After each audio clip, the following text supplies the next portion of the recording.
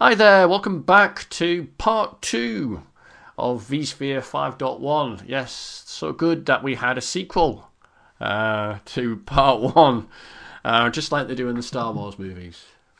Anyway, with me again is Cormac Hogan, and Cormac, I'd like to hand over to you again, and let's drill down into the rest of the material that we've got on what's new in storage. Thanks, Mike.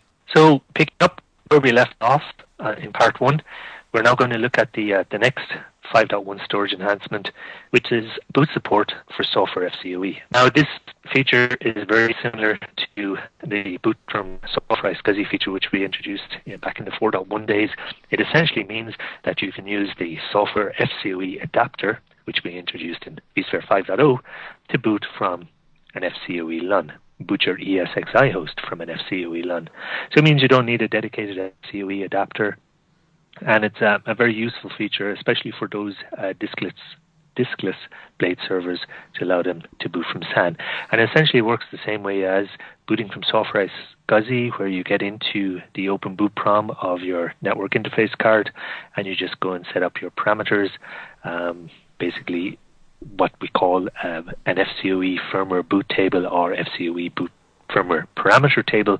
You just go in and add usual information like what's my target worldwide name, is it on a particular VLAN, what's the LUN ID I'm going to boot off of, and so on. And once those are all saved in the option ROM of the NIC, next time through the boot process, it's going to pick up that configuration information and go ahead and do a boot from your FCOE LUN. So this is quite different from the kind of iSCSI software adapter, which just can get acceleration from onboard NICs that might have a TCO over IP offload engine, but could just work with ordinary network cards. The software FCOE requires a supported NIC to function, and then also do this boot from FCOE LUN. Is that right? Yeah, it's just another option ROM that you have on the NIC, Mike. You'd need a similar thing for iSCSI as well, but the vast majority of them do support that. With FCOE, it's relatively newer, so you do have to be careful that you select a NIC that is on our HCL and does have this option ROM for booting from FCOE. Okay. Yeah, but there's a number of them already out there on the market. Rightio. Yeah. So moving on, the next thing I want to talk about is APD, or all paths down enhancements. So we did some major enhancements in 5.0 to address the APD situation. And APD is essentially where if a device is disconnected from the host in an uncontrolled manner or has some sort of failure, you can end up with the hostd service or process hanging around waiting for I/O to come back, which it never does. So in 5.0, we introduced PDL, or permanent device loss, and this was a way which we could actually query the SCSI sense codes coming back from the target and go, hey, this device that we're hanging around waiting for I/O to come back from, well, it's never going to come back. So we just fast fail those I/Os when that occurs. Now in 5.1, we're trying to address even more complex or transient APD conditions. So this is in a situation where, we get SCSI sense codes back, but they're not enough to tell us that this device has permanently gone away.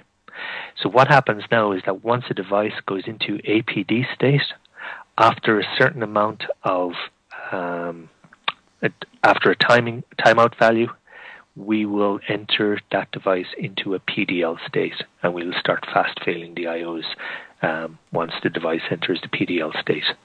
So essentially it should mean that the APD issues that we saw in the past, where hostd worker threads get tied up waiting for I/Os to come back from a particular device, and after a period of time and after so many hostd worker threads get tied up waiting for that feedback, we get ESXi hosts disconnecting from vCenter, which isn't very nice. So this will hopefully alleviate that horrible situation from occurring in the future. So what are the common reasons that people get an all pass down state? It's obviously it's not a problem with ESX, it's a problem with their at the back end storage in a lot of cases. But what sort of scenarios does this sort of situation expose itself? So, to somebody, so storage admin could inadvertently unpresent a disk from your ESXi host. So you have your VMFS volume, you have your running virtual machines. The underlying data store is suddenly disconnected, and so you, as a vSphere admin, may not know what has happened at the storage backend. And so, what's the first thing you do? Well, I'll just rescan the SAN and see if that addresses it, right? So that launches your hosty worker threads to go, okay, let's go and check all our devices. And so as it starts coming across these devices, which vSphere or the ESXi host knows about, but they no longer exist out on the fabric, it's just going to sit there and wait. And so after the rescan comes back, you might go, oh, maybe I'll just give it another rescan just in case. I know I would. And so that's another bunch of hosty worker threads that get tied up, waiting for a response from this device. And so as that happens over a period of time, all of hosty's worker threads get tied up waiting to get responses back from this device that's no longer there. And we don't have hosty worker threads to do any other tasks, such as keeping your ESXi host connected to your vCenter. That's when things start to get pretty bad. So now with this new timeout value, after 140 seconds by default, and it is tunable, we will just start fast failing those IOs, which means we don't tie up hosty waiting around for responses anymore. So that's pretty neat. Sure.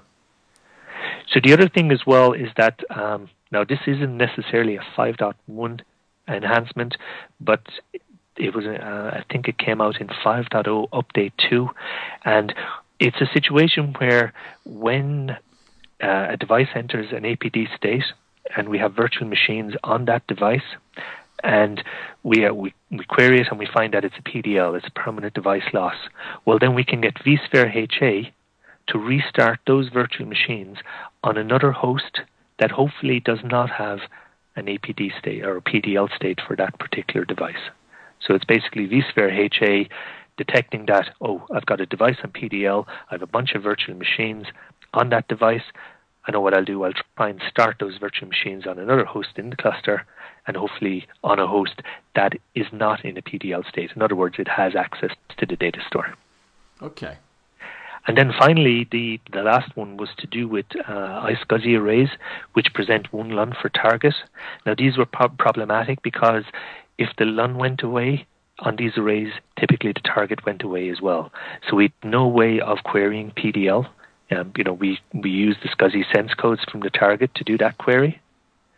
And so what we've done now is that if we lose the session to an iSCSI target or an iSCSI LUN on those arrays, we try and reestablish the iSCSI session, and depending on the type of responses we get back from establishing those sessions, then we can determine whether it's a PDL or whatever. So those were the major enhancements that we made around that. Good. Okay, so the thing to talk to you about is the storage protocol enhancements that we've made. Now, we already mentioned FCOE, but there are a couple of others. The first one here is that we added a jumbo frame support for all iSCSI adapters. So, there was a number of different adapters that did not support jumbo frames in the past, but in 5.1, we have them across the board. So we have different iSCSI adapters in vSphere. We obviously have our software iSCSI adapter, and then we have two different hardware adapters. There's the dependent and there's the independent hardware adapters. The dependent are the ones that come with their own driver, their own software, as well as the HBA itself.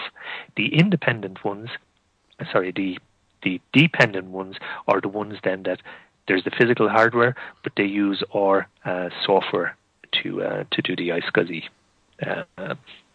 the driver and so on that we have in the VM kernel. So there's a subtle difference between the independent and dependent adapters. However, all of them now will support jumbo frames in the 5.1 release. So, I mean, we've had support for jumbo frames for a while at the VM kernel, but there's been variances in places where you could use it. So are we moving towards a situation where for all Ethernet communications, whether they're vMotion storage management. You could be exactly. Yeah, that's exactly it. So we've had it for, as you said, a whole number of VM kernel interfaces. We've had it for virtual machine networks for some time now as well. But there was definitely some issues with some of the adapters not supporting it, and then having the ability to actually set jumbo frames on those adapters through the vSphere UI. And so this is really just addressing all of that. Do you think, I've often said that probably increasing the MTU would have a bigger impact on IP storage than it would, say, for the virtual machine.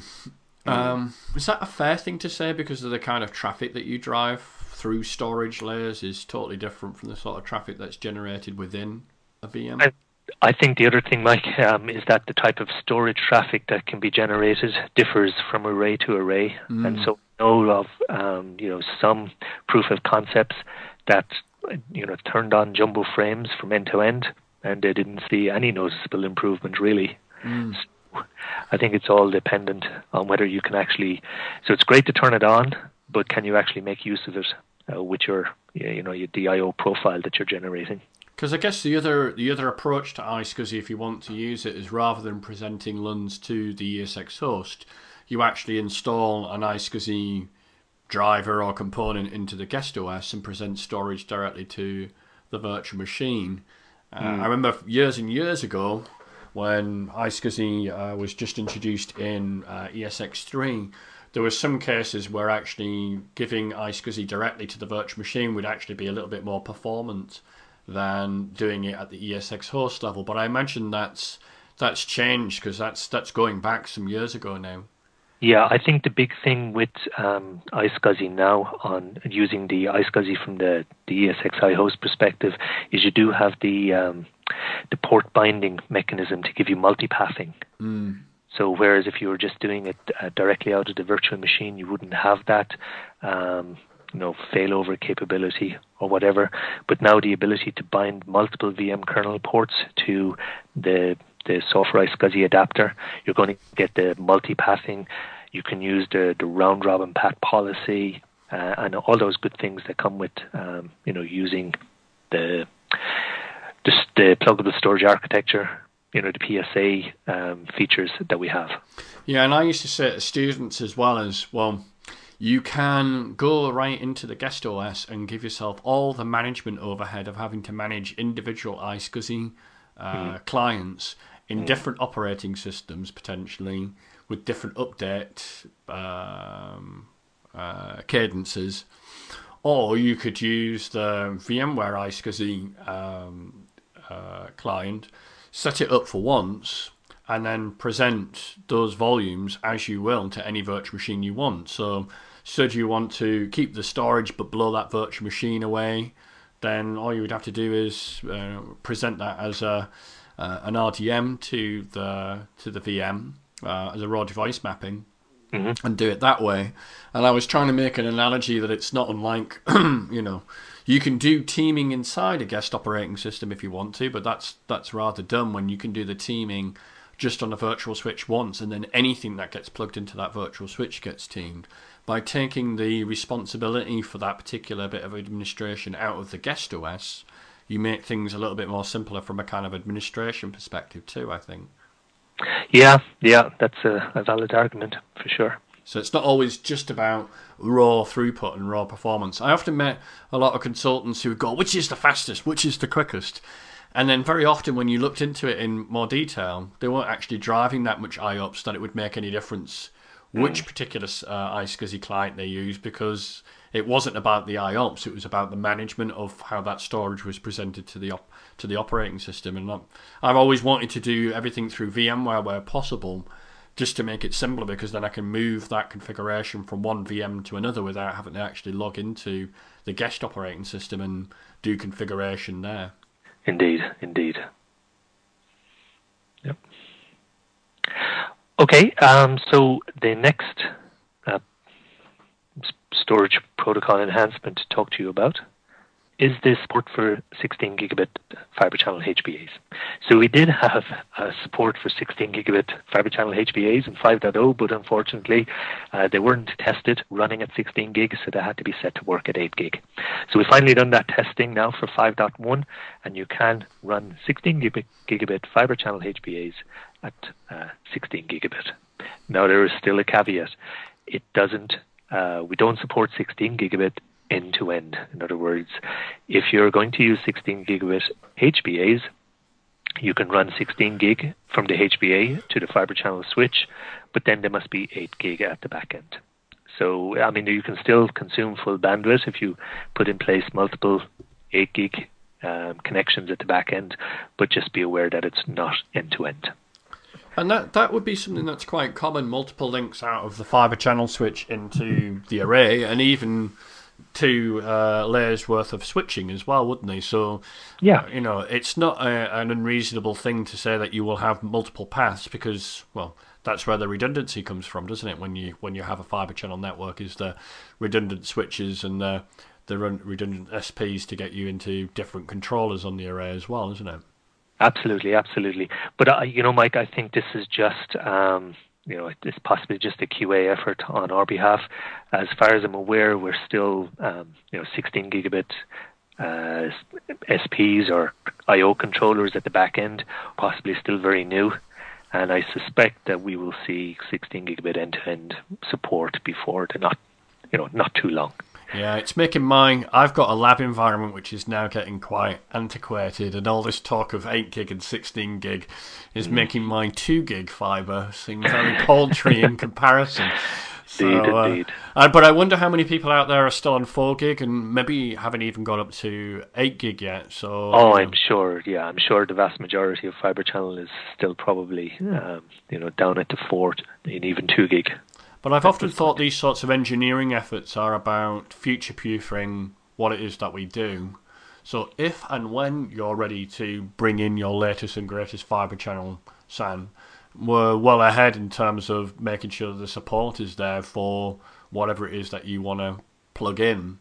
Indeed. So I often see these sorts of efforts where people go, "Oh, well, we would never have X and Y." Well, you don't have X and Y now, but there's a maintenance thing on your array. None of this kit is going to be around forever. At some stage, you're going to wheel in something new, and guess what? You won't be able to get the older kit, and almost you'll be forced, inverted commas, to go up to a new level because that's what's being manufactured. And the good thing is at least the hypervisor or the vSphere layer isn't an issue about whether it'll work. That's already been dealt with many moons ago. Yeah. I came across a similar kind of argument at a VMUG recently where somebody was saying, this particular technology from VMware isn't compatible with this technology. And I said, well, that's true. And I asked the guy, what flavor of vSphere you're on currently, and he said 4.1. And I said, well, given that you would have to have a whole platform update to get this new product because it's only supported on vSphere 5 and higher, by the time you actually get round to doing your platform update, and I asked him when that would be, and he said in 12 months' time, well, the issue that you're raising will be gone.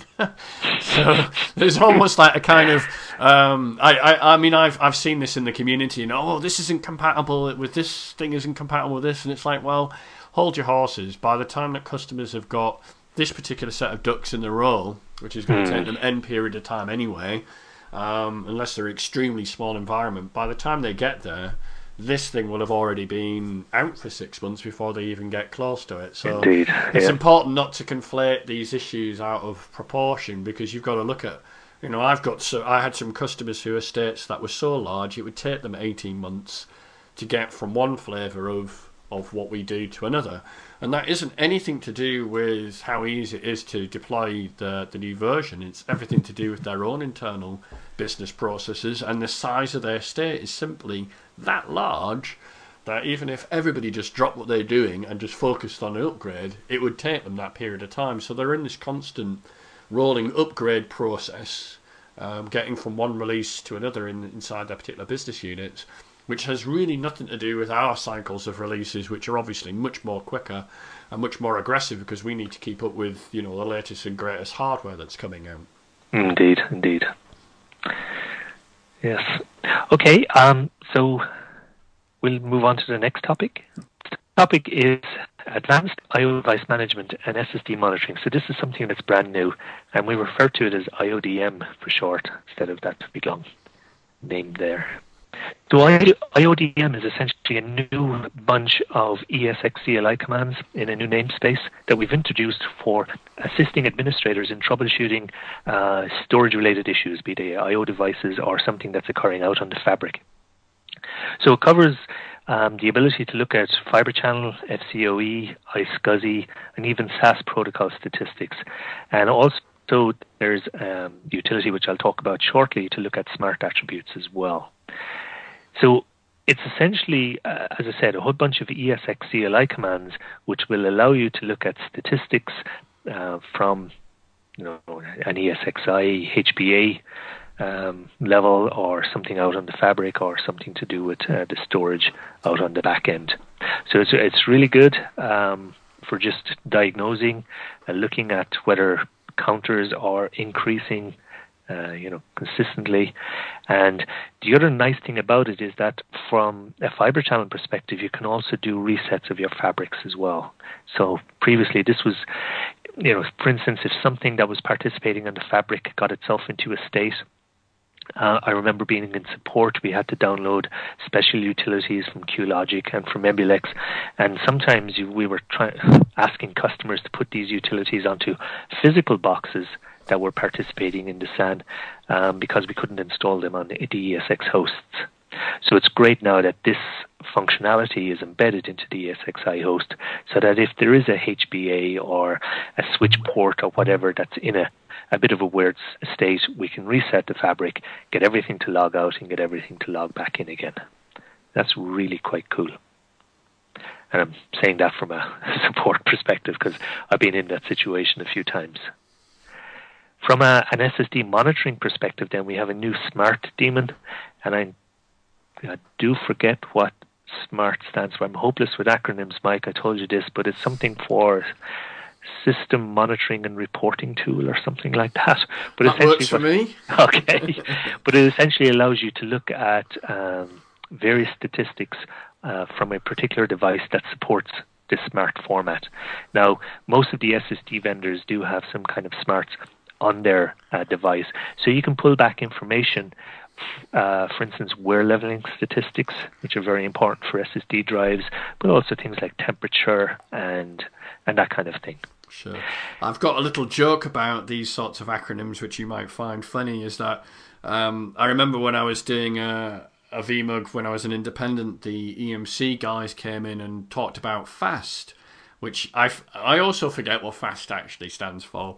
But if I remember rightly, it's the kind of their auto-tiering where they can move hot blocks out of maybe SAS or SATA-based storage and put them up into solid state or cache and back down again.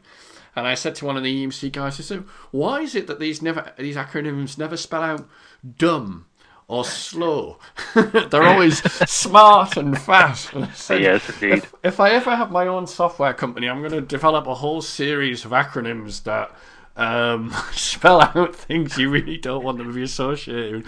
Dynamic Unmapped Management Protocol, or dumb, for another phrase.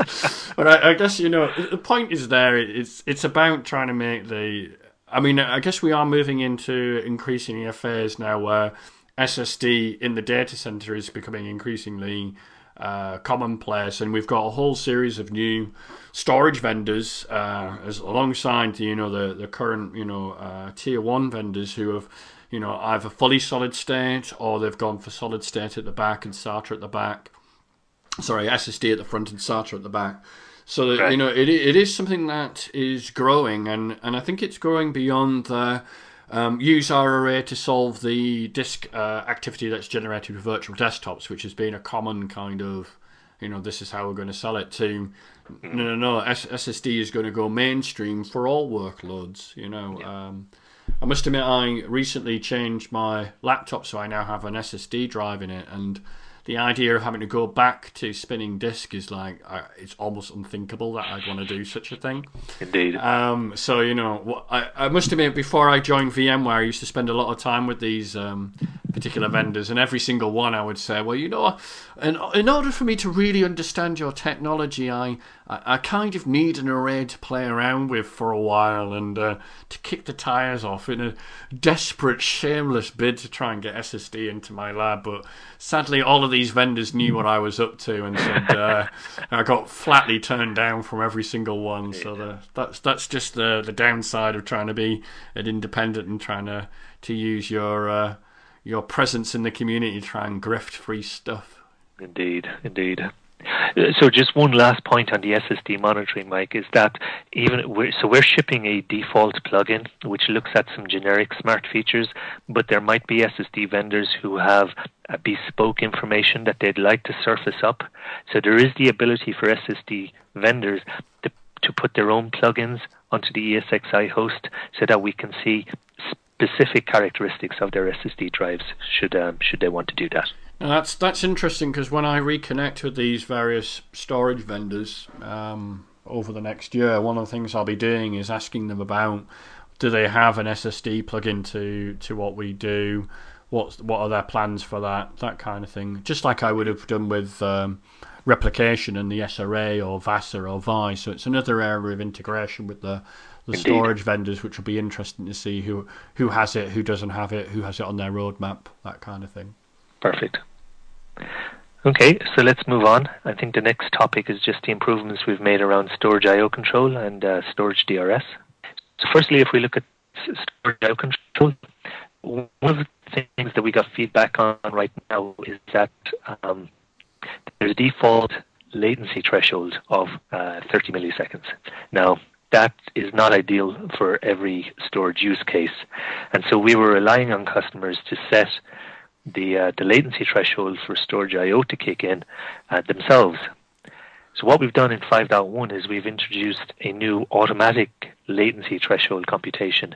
So essentially what it does now is it profiles the data stores and then determines for itself what the ideal latency threshold should be for that data store for triggering storage I/O control. And so the second thing we have then is we're turning on storage I/O control in what we call stats only mode. So there's two benefits of that. The first is that, well, I suppose to clarify, there's no throttling. It's not like storage I/O control is going to kick in, but when we turn on storage I/O control, we get a whole bunch of additional statistics that are very useful for troubleshooting, for performance monitoring, and so on. So those statistics will now be available by default. And the second benefit is that if that data store is ever moved into a storage DRS data store cluster, there will be a whole bunch of statistics available in advance so that storage DRS can come up to speed about the profile of that data store much sooner than it could do before. So there isn't like an extended learning period as it profiles the IOPS and profiles the activity. That information will be ready to use the day you decide to enable it. Exactly. Because that's often been a problem in other technologies I've looked at, especially performance monitoring technologies that are meant to baseline your environment and then tell you that you've got something abnormal.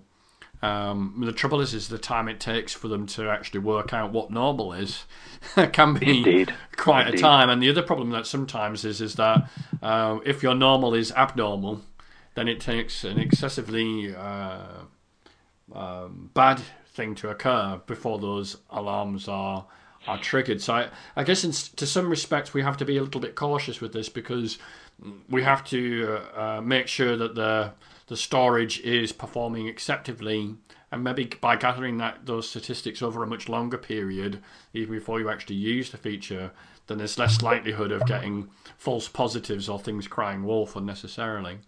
Yeah, well, I think storage DRS is pretty much geared up for that anyway, because the profiling period, for want of a better word, is pretty long. Yeah, it's like a 24-hour. Well, not quite 24 hours, but it's over a considerable period of time. So you're not going to get requests to do storage vMotions popping up pretty much immediately your data store cluster and so on. Okay, very good. So the next part then is storage DRS, what we kind of refer to as storage DRS 2.0. I think we might have been just using that internally, but it's really the next release of storage DRS. So the kind of things that we are looking at with the 5.1 release of vSphere from a storage DRS perspective primarily is the vCloud Director interoperability. And what that basically means now is that vCloud Director understands storage DRS objects. So when it comes to the initial placement of vApps, or it comes or the ongoing load balancing, either due to performance reasons or space utilization reasons, vCloud Director and storage DRS will work hand in hand. So that's a really neat feature to have. The second part is the introduction of what we call a data store correlation detector. So, one of the things storage DRS does is try to balance the I/O load across a data store cluster, a bunch of data stores that are grouped together. Now, if you have a number of data stores that are backed by the same set of physical spindles at the back end, and you're trying to make a decision on whether to move this virtual machine from this data store A to data store B, well, there's absolutely no point in moving that virtual machine if all you're going to do is you're going to move the latency issue between two data stores. It's the same set of spindles at the back end. You're not going to gain anything for it. So having the data store correlation detector, it's going to be another indicator for storage DRS of whether to go ahead and do this storage vMotion operation. And then finally, we have a new metric. It's called VM observed latency. Up until now, with the latency we were measuring was when the I/O left the ESXi host and came back into the ESXi host.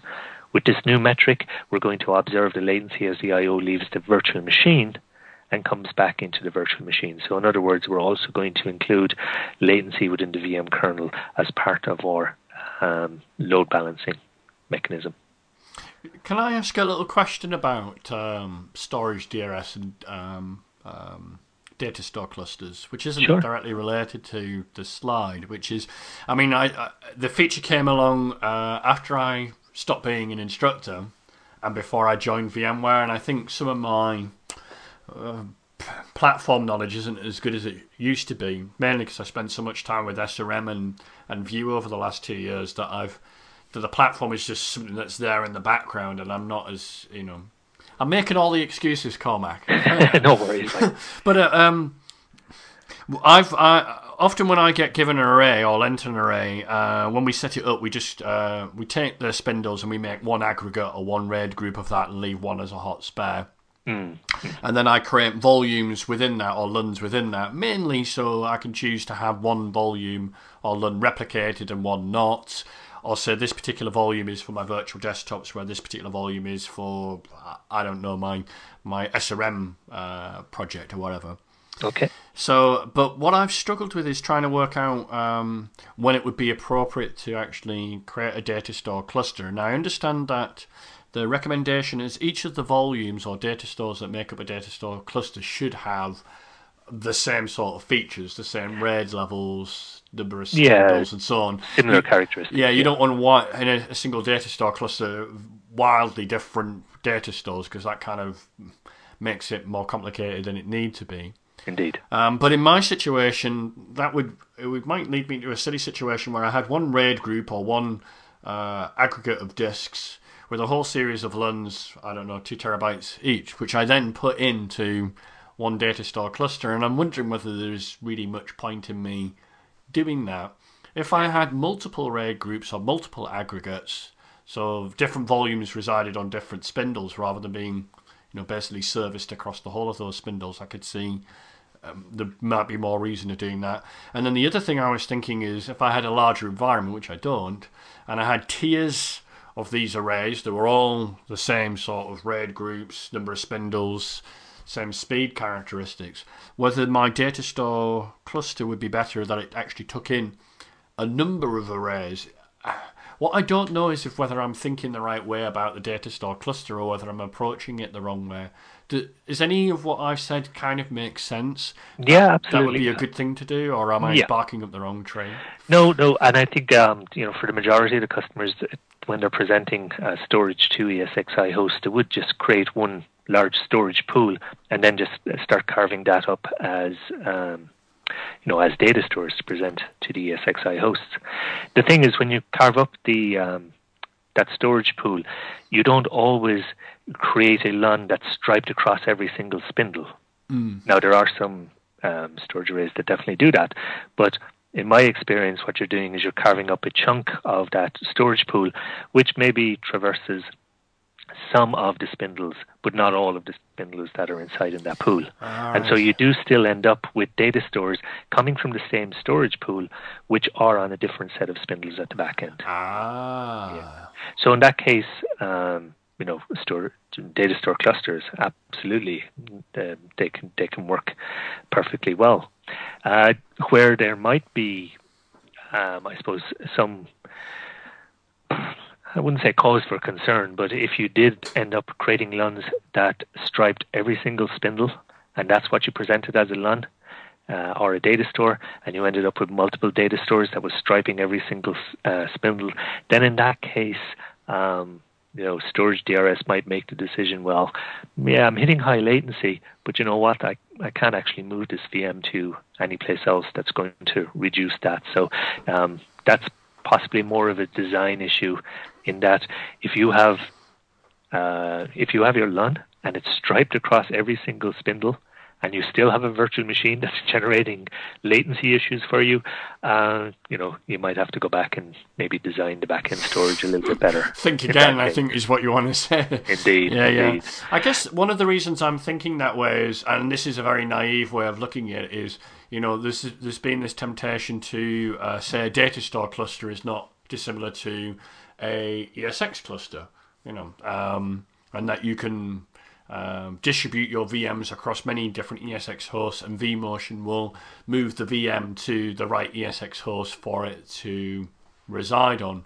Right. And there's a temptation, I think, to say, and you can do the same thing with storage, with data store clusters. Is that a massive gross oversimplification? That if I did have 4 arrays together and I put them in a data store cluster, that wouldn't be a bad thing, but I'm kind of forgetting the way that, it's a different resource. It's storage, it's spindles, it's not CPU and memory, which is I'm dealing with the other. Can we correlate them so easily? Are they too different from each other? So my one concern with using data stores in a data store cluster that are coming from different storage arrays would be the fact that you would not be able to do any VAI offloading for your storage vMotion operation. You'd have to rely on the data mover internally on the ESXi hosts to do that operation for you. So it just means that your storage vMotion operations are going to take an awful lot longer to complete than if you were doing it through through VAI. Because the VI API works within an array to stop it having to pull down the data and push it back up to that's correct, via the host. Whereas with the kind of copy that happens inside the ESX host, it has to bring it down and then push it up to the other volume. Is that right? That's exactly it. And so that would be my major concern, because the vast majority of storage arrays, the block storage arrays these days now, do support maybe not all the primitives, but certainly quite a few. There's very few arrays on the market now, I think, that that are providing backing for virtualization that don't have some form of VAI. And I just think that it's such a great feature. It's it's such a performance improvement feature. It would be a shame that you couldn't use it, I guess. Yeah, I mean, actually, I must admit what the reasoning behind me asking this question is. I'm going to kind of rebuild my lab environment around using vCloud Director, and obviously I want to do a root and branch kind of relook at all my storage and how I'm using it, and try and turn my storage into layers of service of storage. I know it's a cliche, gold, silver, bronze, whatever, but that's what I want to do. And I also want to use the data store cluster. I mean, the fact is, in my own environment, I've got 4 different arrays, and they're all different from each other. I've got 2 Dell arrays and 2NetApp arrays. One of them is SAS, one of them is SATA, one of them is SAS, one of them is SATA. And therefore, I don't really have one array type which I've got an identikit of because they're backed by different storage. But what you have taught me is there's still a usage of data store clusters even when you've got volumes or LUNs within the same array. And in fact, the idea I had of, 2 different arrays in the same data store cluster for the reason of the loss of the VI functions is a rabbit hole I don't want to go down. So I'm really pleased I asked the question. Don't worry.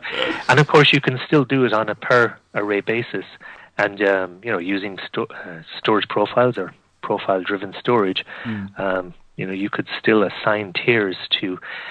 So storage profiles will work with data store clusters. It's just that you have to make sure that every data store in the data store cluster does have the same capability. So they all have to be labeled as gold, or they all have to be labeled as silver, or they all have to be labeled as bronze. And then when it comes to your virtual machine provisioning, you just choose your profile from the drop-down storage profiles, and it will give you compliant and non-compliant data stores, including data store clusters. So you can choose a data store cluster to provision your virtual machine based on that profile. Sure. That's pretty nice. Okay, shall we move on? Yep. So I only have one thing left to talk about, and that is the enhancements that we made to Storage vMotion. So before we had the 5.0 or 5.1 release, if we Storage vMotioned a virtual machine that had multiple VMDKs, each of the VMDKs would be moved serially, so one at a time. And when the first one completed, we went back and we did the second one, and when that completed, we did the third one. With 5.1 Storage vMotion, we can migrate up to 4 VMDKs in parallel from a single virtual machine.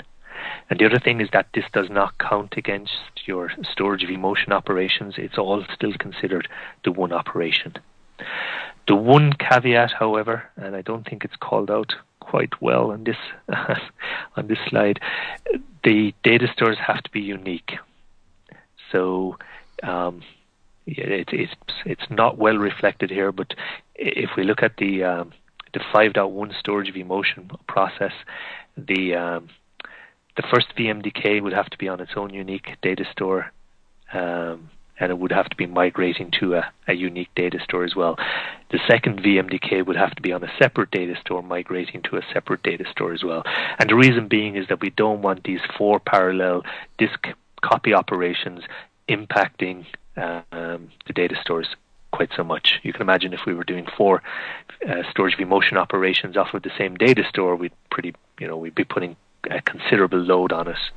And so that's the reason. We just have to make sure that the VMDKs are on separate data stores. And I apologize that it's not clarified that well on the slide. Well, I guess one thing that's fair to say is normally when customers have 3 or 4 different VMDKs in one virtual machine, is that they're deliberately putting them on different data stores so they don't compete for IOPS, or they're wanting to use different features to protect the data. So maybe they're using RAID 10 on one particular volume, but only RAID something, or even RAID 0 on another one if it's temp data or something like that doesn't need a whole lot of protection.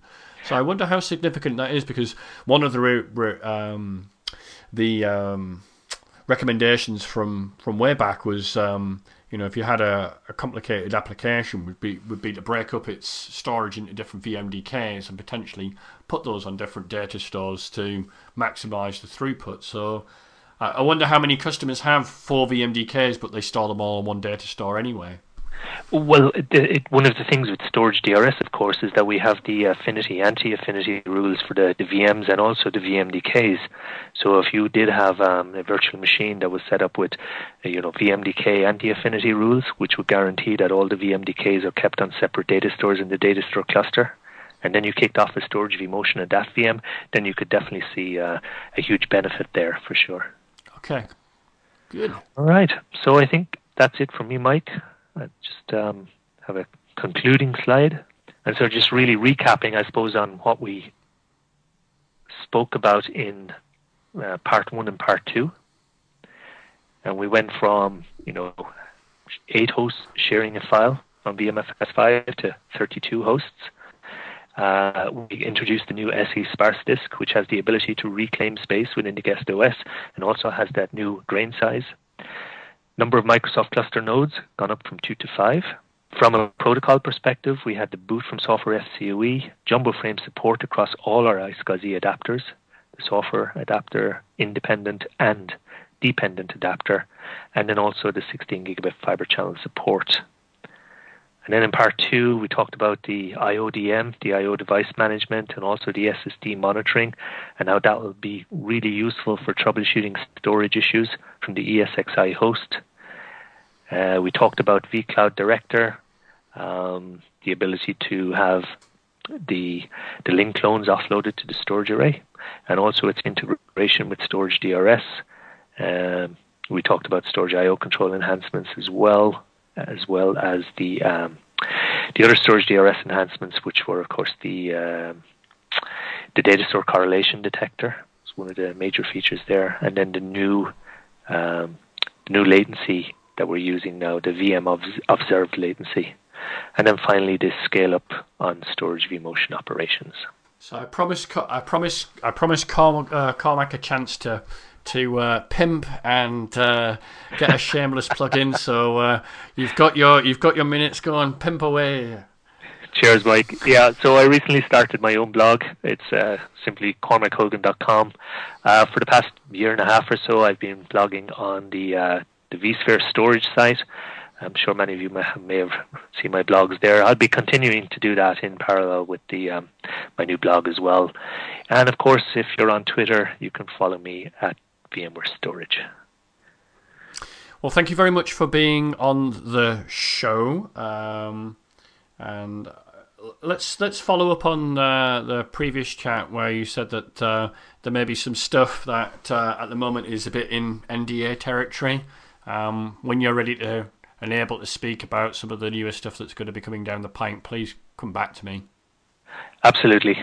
We'll there's a lot of very interesting things going on in the storage space at VMware right now. It's an exciting space to be in, and as soon as we can talk more about it, I'd be delighted to come back. Great. Thanks a lot then. Not a bother. Take care, Mike.